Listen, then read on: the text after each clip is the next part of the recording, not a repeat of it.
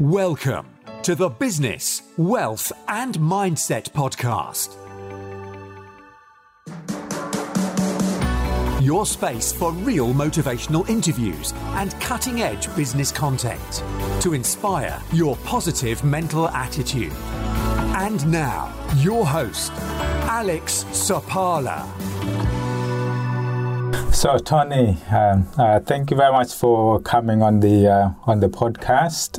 This is the Business, Wealth and Mindset Podcast, which generally we are trying to capture inspirational stories of people like yourselves who've got interesting stories on which our listeners and those people who are following the podcast can get to understand what people are doing out there and the lessons that they can learn from it, and just get inspired, because your story is particularly interesting. So we'll probably just go through just a number of points around. If you take us through your story, like where you've come from, your story leading up to where you are now, and what the vision is for the future.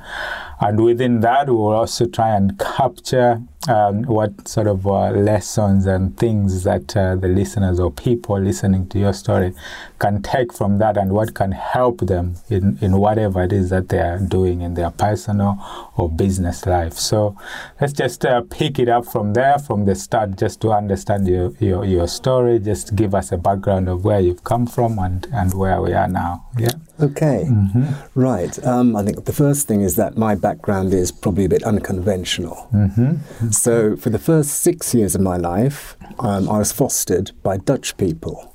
Okay. My parents were the Windrush generation who came from Jamaica. Yeah.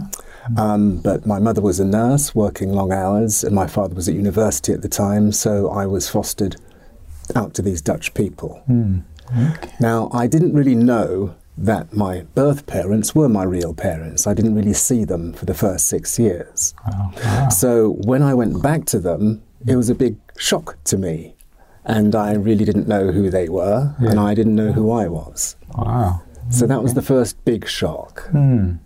I think the thing that followed on from that was when I was coming home from my first day at school, and people started shouting the N-word at me and throwing stones, and then I realized that I looked different from my family as I thought of them. Wow.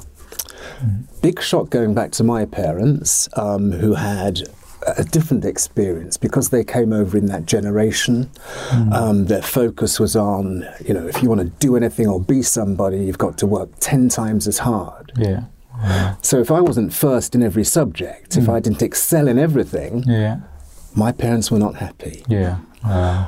When I came home, if I'd been beaten up or been bullied, my father's first response was to beat me again and tell me to go back out and beat up whoever had beaten me. Yeah. Their experience was so hard, so raw as first-generation immigrants, that was their way of coping. To me, I didn't understand it at the time, but looking back, I do now. Yeah. However, that had an impact on me, and by the time I was 14, I was first diagnosed with being depressed, clinically. And I had my first dose of antidepressants. My father wanted me to excel academically and to be a lawyer. I didn't want to be a lawyer at all, and I wanted to do psychology. Probably due to my earlier experiences, I wanted to find out what made people tick. Why am I? Why are people as they are? My father wasn't happy with that. Then I had another strange experience when I came home from school, and I must have been about 16, and the house was all padlocked up. Couldn't get in. And I didn't know what had happened. My parents were nowhere. So I went to a phone box, as they had in those days, and I rang my best friend, and I said, "Can't get in." And he said, "Hang on, I'll get my mum." And they came and picked me up, and I moved in to their house with them, and that's where I stayed for several years. I went to college at 18 to do psychology, and during that whole period I was on antidepressants, ironically. Wow. When I was 22, the medics were confounded, I think, by the fact that I'd not reacted to any of these things. And so they sent me for my first course of electroconvulsive therapy. Wow.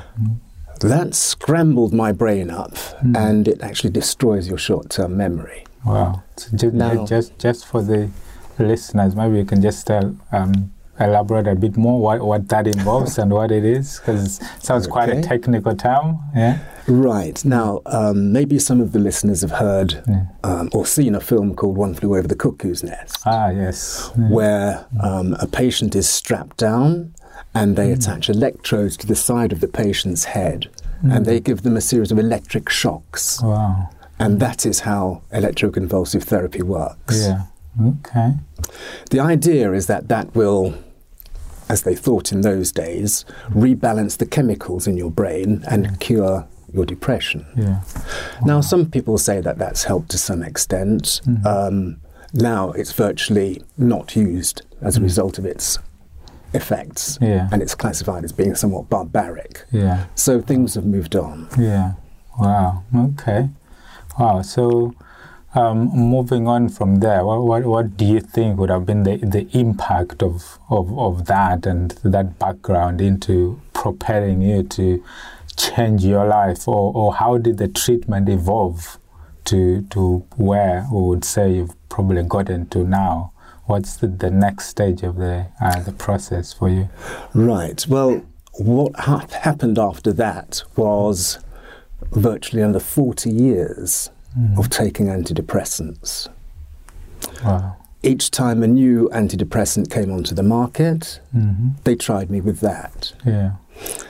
And then I suppose the real issue is, what was the impact of all that? Yeah. 40 years of different types of antidepressants. All these things have side effects as well. Yeah. And that has to be taken into account. At the moment, 5.6 million people in this country every day, that's about an eighth of the population, was it a tenth, take some form of antidepressant or painkiller. It's quite a big number. Yeah. Yeah. Huge amount. And then I suppose the next thing that was a bit of a shock was about 6 years ago, I had pains in my back and down my leg. And that was as a result of a slip disc, arthritis and sciatica. So I was put on very heavy duty painkillers, tramadol and gabapentin, opiates, and also twice a year had cortisol injections in my back to ease the pain, supposedly. I see. At the same time as taking this cocktail of antidepressants. Yeah. Wow. So goodness knows what the effect of that was. The effect of that. Yeah. So it seems, your journey has just been characterized by all this medication and treatments and the depression and all of that. So where are you now? Where would you say you are now with all of that after all these years of this medication and treatment? About March last year, I had a further complication. Well, before that, about the end of the year, the Christmas before that, I felt like I was going to have another breakdown again. Yeah. And I felt myself really going down. Something else which I probably should have mentioned earlier is that about 6 years ago, I actually had enough, and with all the antidepressants, sat in a bath with 2 bottles of wine, took the antidepressants and the wine. Whoa. Wow. I woke up in a psychiatric ward, having been sectioned. Sectioned. Wow. I did not know where I was. It took a while to come round. Yeah. And again, they did not know what to do with the depression, so they gave me some more electroconvulsive therapy at that point. Wow. And I think it's safe to say then I really was a complete mess. Wow. Was that at that point your attempt to, you're sort of feeling like overwhelmed, you've had enough? Was that an attempt to sort of end it all, or what was your thinking around at that time? That's a really interesting point, and I like the way that you use the word thinking, because that's crucial to everything. Yeah. Now, at the time, it was probably the result of feeling very depressed, the end of a toxic relationship, and financial problems, business problems, all imploded at once. And so that's what brought about that situation. Then what happened subsequently is I got a business coach, and he made me read a number of books, which a lot of your property people would have read, Think and Grow Rich, Rich Dad, Poor Dad, and so on. And then from that, I was really interested in the thinking element of it. The mindset. The mindset, precisely. And so from that, I read a book by a philosopher called James Allen, called As a Man Thinketh. And also the works of Émile Coué, who's a French psychologist. And a lot of people might be familiar with his phrase, every day, in every way, I'm getting better and better. It's all about the thoughts. And what you think is what you become. What you become, And that may have been said to me years ago, but it was only then that it started to resonate. And I thought, I get it. 80% of what we think are negative thoughts. And unless we, 1, understand that, 2, stop them in their tracks, and 3, train our minds to think differently, that's what goes round and round in your head. In the head, And if you're depressed at the time, you're on a hamster wheel, and it's not getting better. Wow. So reading some of these books opened my eyes to, I suppose, a bit of self-introspection, thinking a lot of these things are due to the way that I think. These problems are the way that I perceive the world and how I interact with the world. And perhaps if I start doing that differently, things will start happening differently. Which they did. Wow, that's very interesting, because when we talk about all these things about mindset and our thoughts and how the things that we think about can actually manifest into their physical form, there's actually no distinction between whether those thoughts are positive thoughts or negative thoughts. The effect is the same, essentially. So if you are thinking and you make yourself have these positive thoughts, the manifestation is also the positive outcomes. But like you say, it's quite a staggering percentage. Is it 80%? Yes.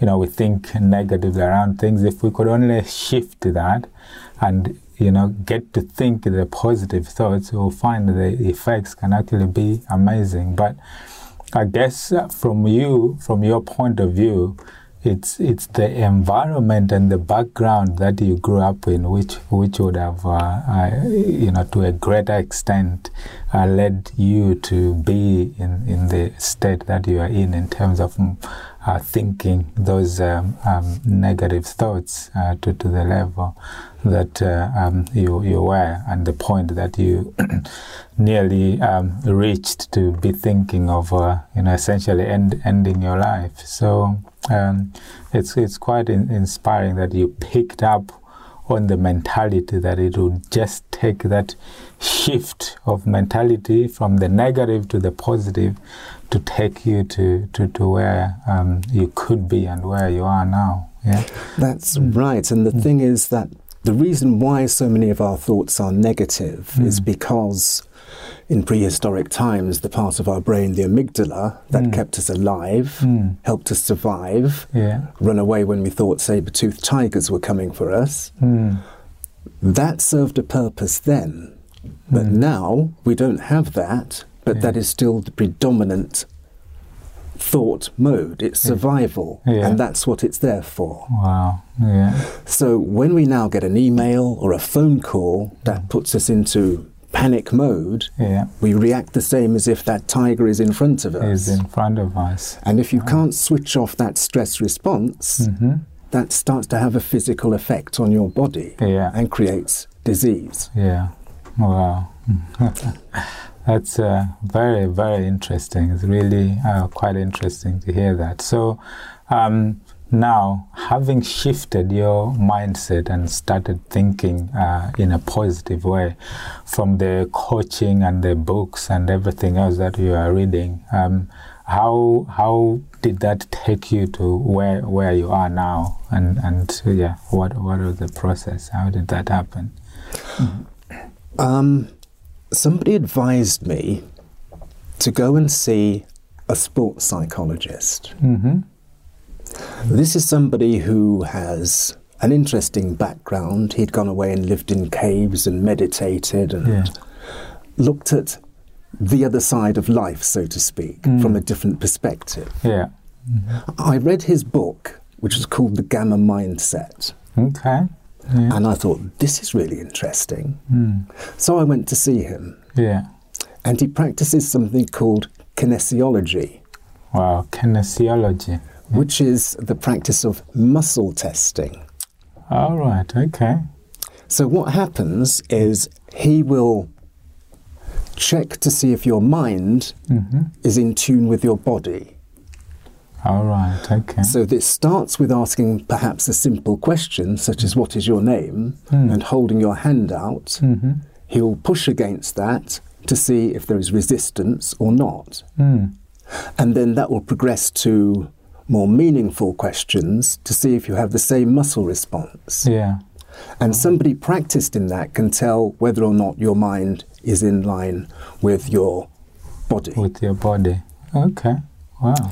He also looked at all the medication I was on, the antidepressants and the painkillers, and just said, stop it.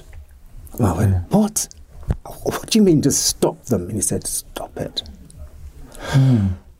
That scared the hell out of me, having been on these things for so long. Yeah. But then he talked about the impact of them, the chemicals in them, and also that he would supplement my body with these vitamins and minerals which would take the place of the medication. Yeah. So I took his advice. I just went cold turkey, stopped all the medicine, and took the vitamins and supplements that he gave me. Yeah.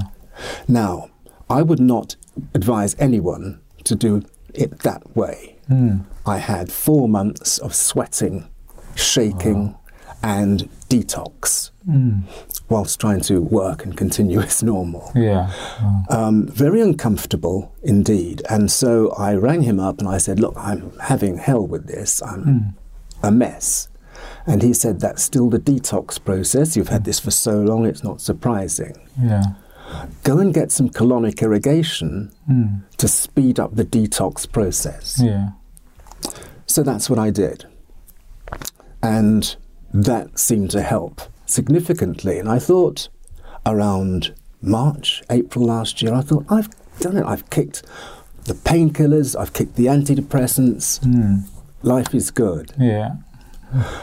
But I don't know if you subscribe to this belief, which I now do, which is that life is all balance. Yeah. You get the good with the bad. With the bad, yeah. And this was such a significant uplift and positive that the negative had to happen. Yeah.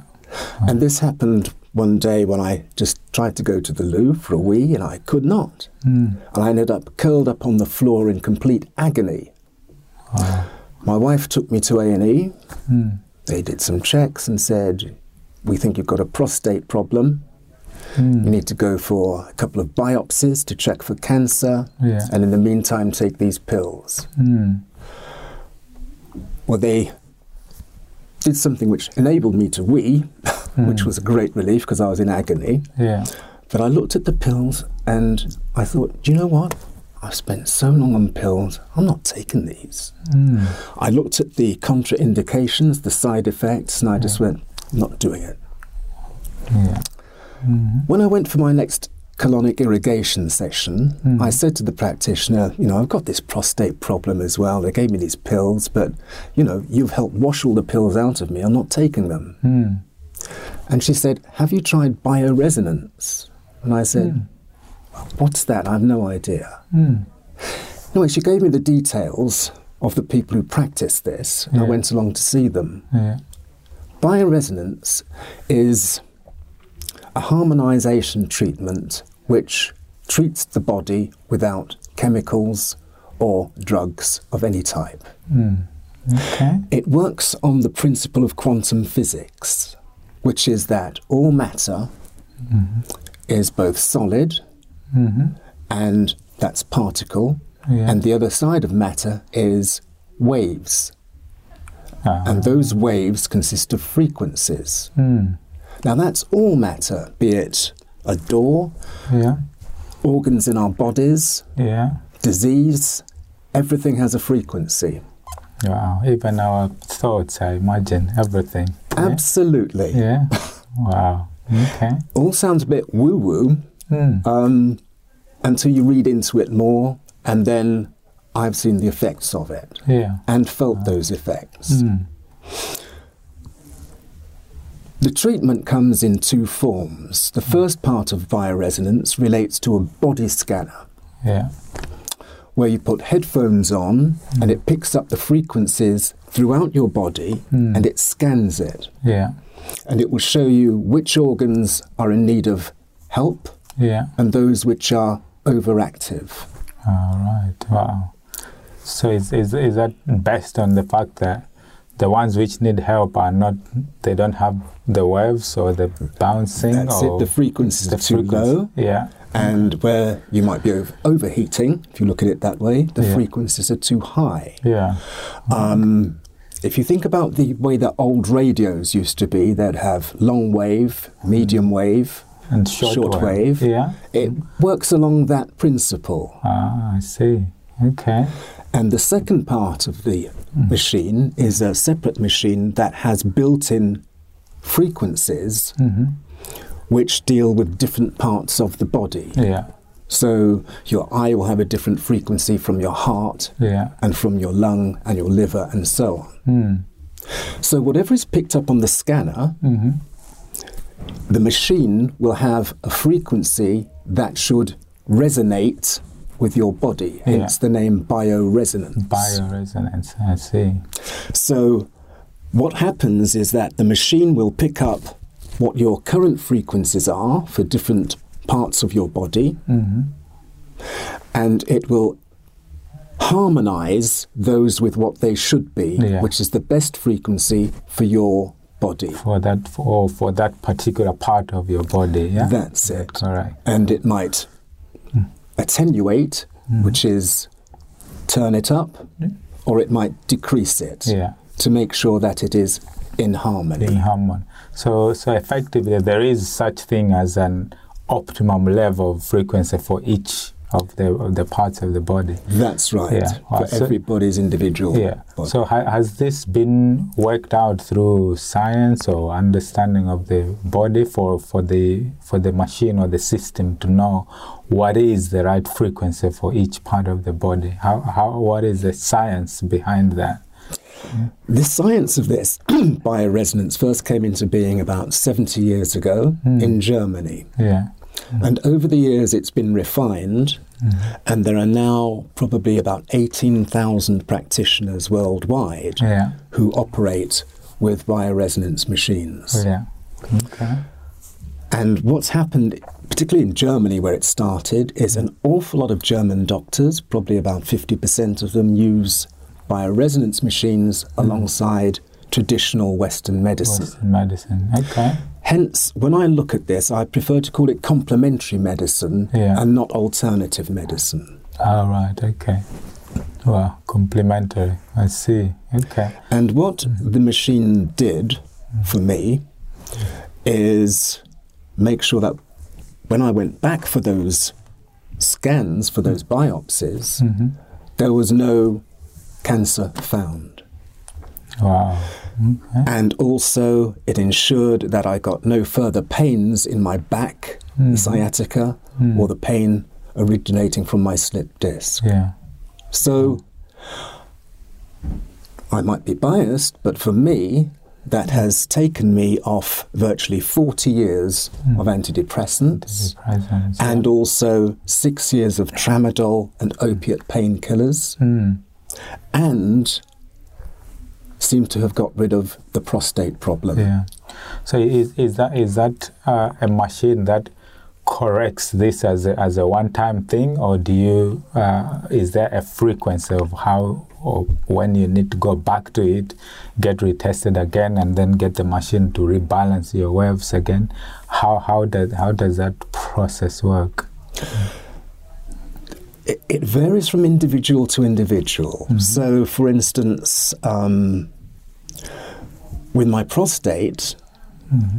that hasn't caused me any problems since they last treated me. Mm-hmm. But because I was so impressed with that, and also felt, if I can live pain-free without pills or medicines, I want these machines. How do I get one? They told me that they could import them from Germany for me, and they told me how much they cost, and also the training. So I've spent probably 6 months of going for training every week or two, personal one-to-one training as to how to use the machine. I've had to read books and had to do an online course to qualify. And in a couple of months I go to Germany to the 60th anniversary of the Congress for bioresonance therapy, where people from all over the world who use the machine congregate. And then there'll be lectures by doctors and professors who use the machine. They'll be talking about new uses for it, developments that they're looking into, and ensuring that we're all trained on the latest methods. Wow. Okay. So how do you see this moving forward in terms of you utilizing the machine and also helping other people? Because this sort of puts it into the realm of non-conventional, medicine in a way. So there's probably, for you, the story is based on, your life history and how it has actually personally benefited you, having tried the conventional medicine and then seen that the non-conventional side is the one that has worked. How do you take that story to other people, even look to help other people who may be in either in a similar position or in a different position where they haven't had the struggles of using the conventional medicine, but they're in a situation where they need something. So instead of first going to the conventional route, they just come and, in the first instance, come and do this non-conventional bio machine. There are two issues there.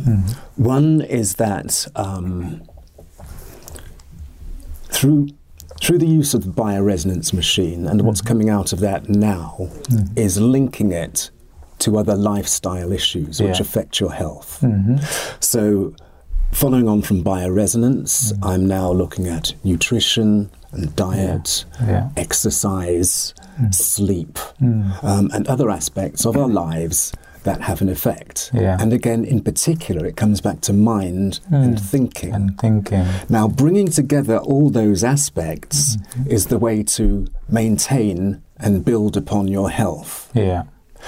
And particularly for some of the clientele who you work with, who are business people, entrepreneurs, it's imperative to keep these things in balance. Because once those things get out of sync, your business starts to suffer.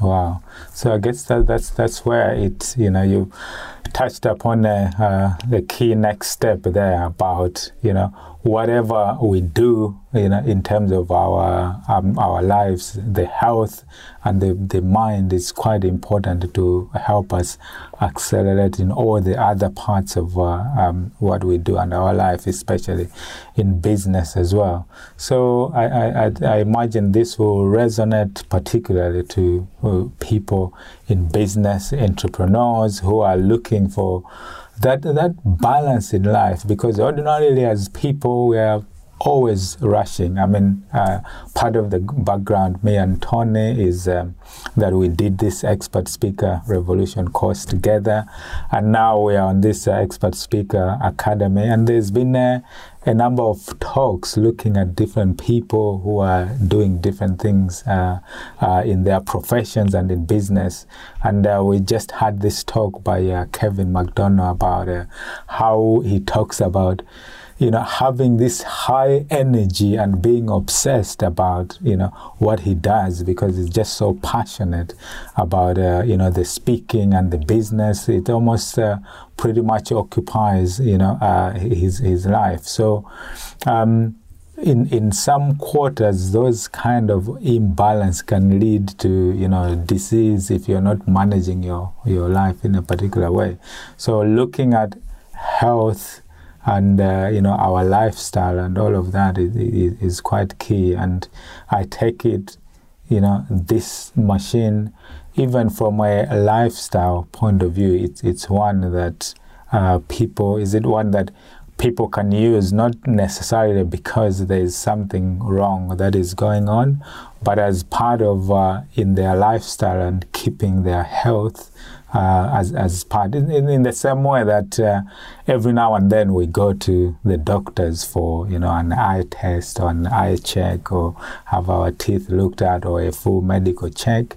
I take it this machine has a use of within that you just use it to rebalance self, not necessarily because something is particularly wrong at that particular time, but put it as part of a lifestyle thing of making sure we are balanced in our body, mind, and health. Is that fair to say? I think you've hit the nail on the head there, which also leads on to the next step, which is that the scanner can identify, even if you don't have a pain, it can identify those organs which are probably going to be the most susceptible to going wrong or to not being as healthy as they could be. Yeah. And one of the things in particular it can pick up is allergies. Yeah.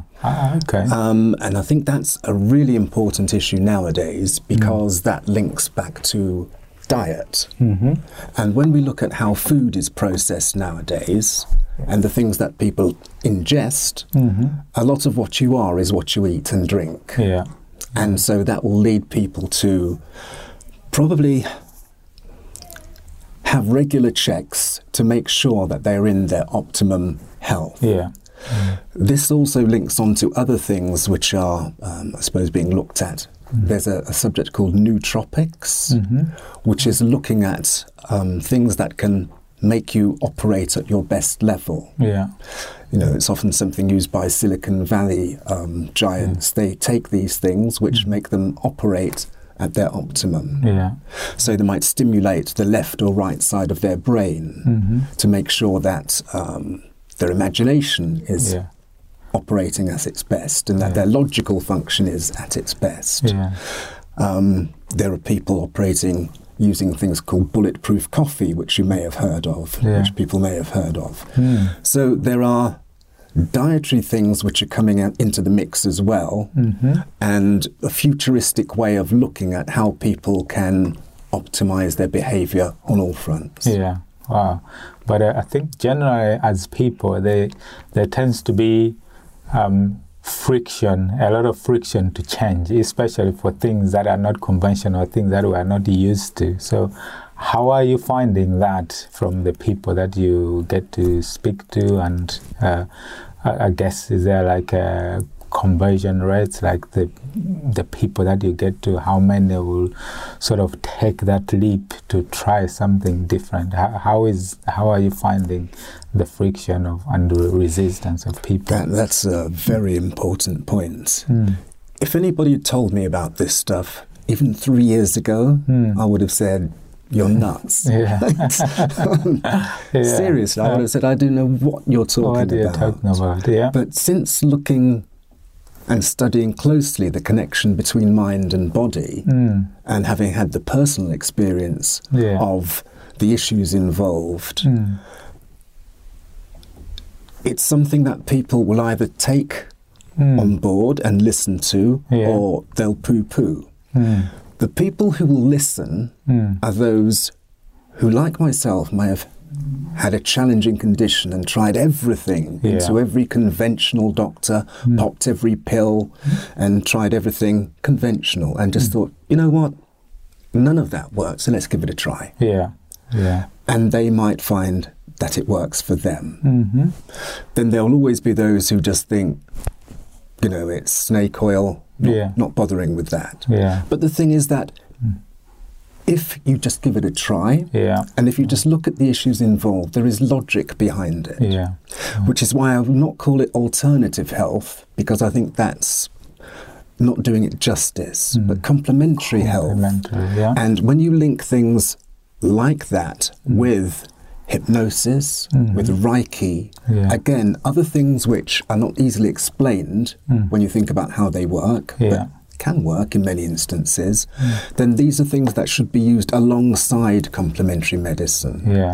The other thing is that the World Health Organization have identified and stated that pharmaceutical companies across the world spend twice as much on marketing as on research and development. Wow. And when you look at things from that perspective, then also the side effects of drugs and the food chain, you think, oh, hang on, what's going on here? We have a food chain where all kinds of additives are being put in, which actually make people sick, which they're probably not aware of. And then these are actually made worse by a pharmaceutical industry who in some instances create drugs which have side effects, which then don't actually fix the problem, but create other problems. So it's a self-perpetuating machine, which might make a lot of money for somebody, but is not actually helping individuals. And I think that's something that people need to look at before they dismiss what I'm talking about out of hand. Well, I think I pick up on 2 points on that as well. In one of my videos, I talk about a number of principles, including one whereby for us as people, if we can have a mind that is open to other possibilities, other ways of doing things, it really does help. So have a mind that is open to everything but not specifically attached to anything, which means you are able to look at something, a new concept or anything that is happening with a clear, open mind to say that it could be something that could work. And I guess, from your point of view, as this message goes out to people and people start to understand and learn and be curious about these things, it only, when you spark that light bulb in people, it only takes that one person or two people that, will get the message and they try things out and they get to be, to be healed. So in a way that, in terms of sort of giving back to society, when you tell your message and you show people, I see that as something that, will help people. Someone out there will listen to this story and, they will pick up on something that, in the end would help them. So your cause in terms of, putting the message out there, of course, I mean, if you look at the industry of, lifestyle and health, these are, multi-billion dollar industries, where people are actually making money from these kind of ventures. But it's all about the value and the benefit that people get out of that, because, people will pay for value or something that they will benefit in when they can see that value. So these kind of stories and getting people to have an open mind and try things and, helping someone, because life is a precious thing. Like they say, we only have one life. If we can take care of it and, in the search for information and knowledge, if one person can pick up, then that will be a really worthwhile cause, of what you are doing in terms of putting the message out there about complementary medicine and how people can benefit from this. So it's really a powerful message, for people out there listening, and they have some sort of resistance. So I guess from because you look at this in two parts. You've got the part where you're actually putting the message out and helping people, but also the side where in doing so you can also benefit financially as a business and all of that. So how do you marry the two in a way from your point of view? I think it comes back to what you say about giving value, and that's the main thing. Yeah. Now, even if just one person benefits from what I'm talking about today, if one person can kick the drugs that they're on and live without the side effects and can combine that with a healthy lifestyle and they benefit from it, then that's great. Yeah. With regard to turning that into a business, I think that is the next big area. I think that people are going to be looking for something else. Yeah. The other thing is the personal touch. Yeah.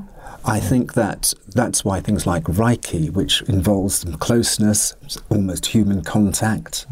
I think that talking therapies, all these things that may have been poo-pooed in the past, they're going to increase. Yeah. Because all the remote stuff, the pop a pill for everything society is just not working anymore. And I think that as, for instance, social media becomes more prevalent, more widely used, if it can get more widely used, people might have thousands of friends online, and phones are addictive. I mean, that's another issue. Yeah. Probably haven't got time to go into all my thoughts on that today. But, there's the electro-smog from phones and things as well, which have an effect on your mind. Yeah. And you mustn't sleep near your phones. You have to detox your mind and give yourself a break from these things. Yeah. Wow. Aside from the electrical currents, there's all the influence of what is said and how that impacts upon people. Yeah. Every time your phone pings, it's a news flash. Yeah. And that news is not good. It's always negative. Negative. Wow. And so people need to, again, take control of what they put into their minds well. Yeah.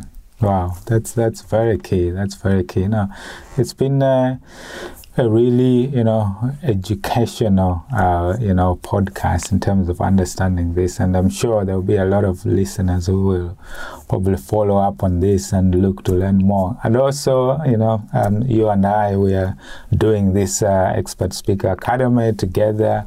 So we'll be, as this podcast goes along, we'll be following your story. So I'm sure it will be an honor to have you back on the podcast and follow how things are going and, see the impact that this is making as you gather more and more stories of people who are being helped and how it's all working. So it is quite fascinating for me. So, thank you very much, Tony, for sharing that story on the podcast.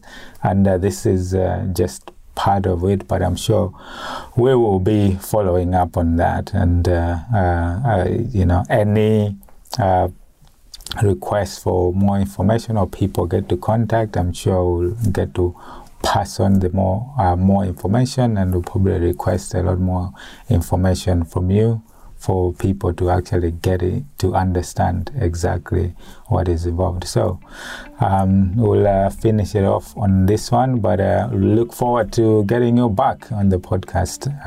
So it's been Tony Brown. Thank you very much, Tony. Thank you, Alex. We'll speak again, I'm sure. So we'll look forward to following your story and picking it up from there. Thank you. Thank you. Okay.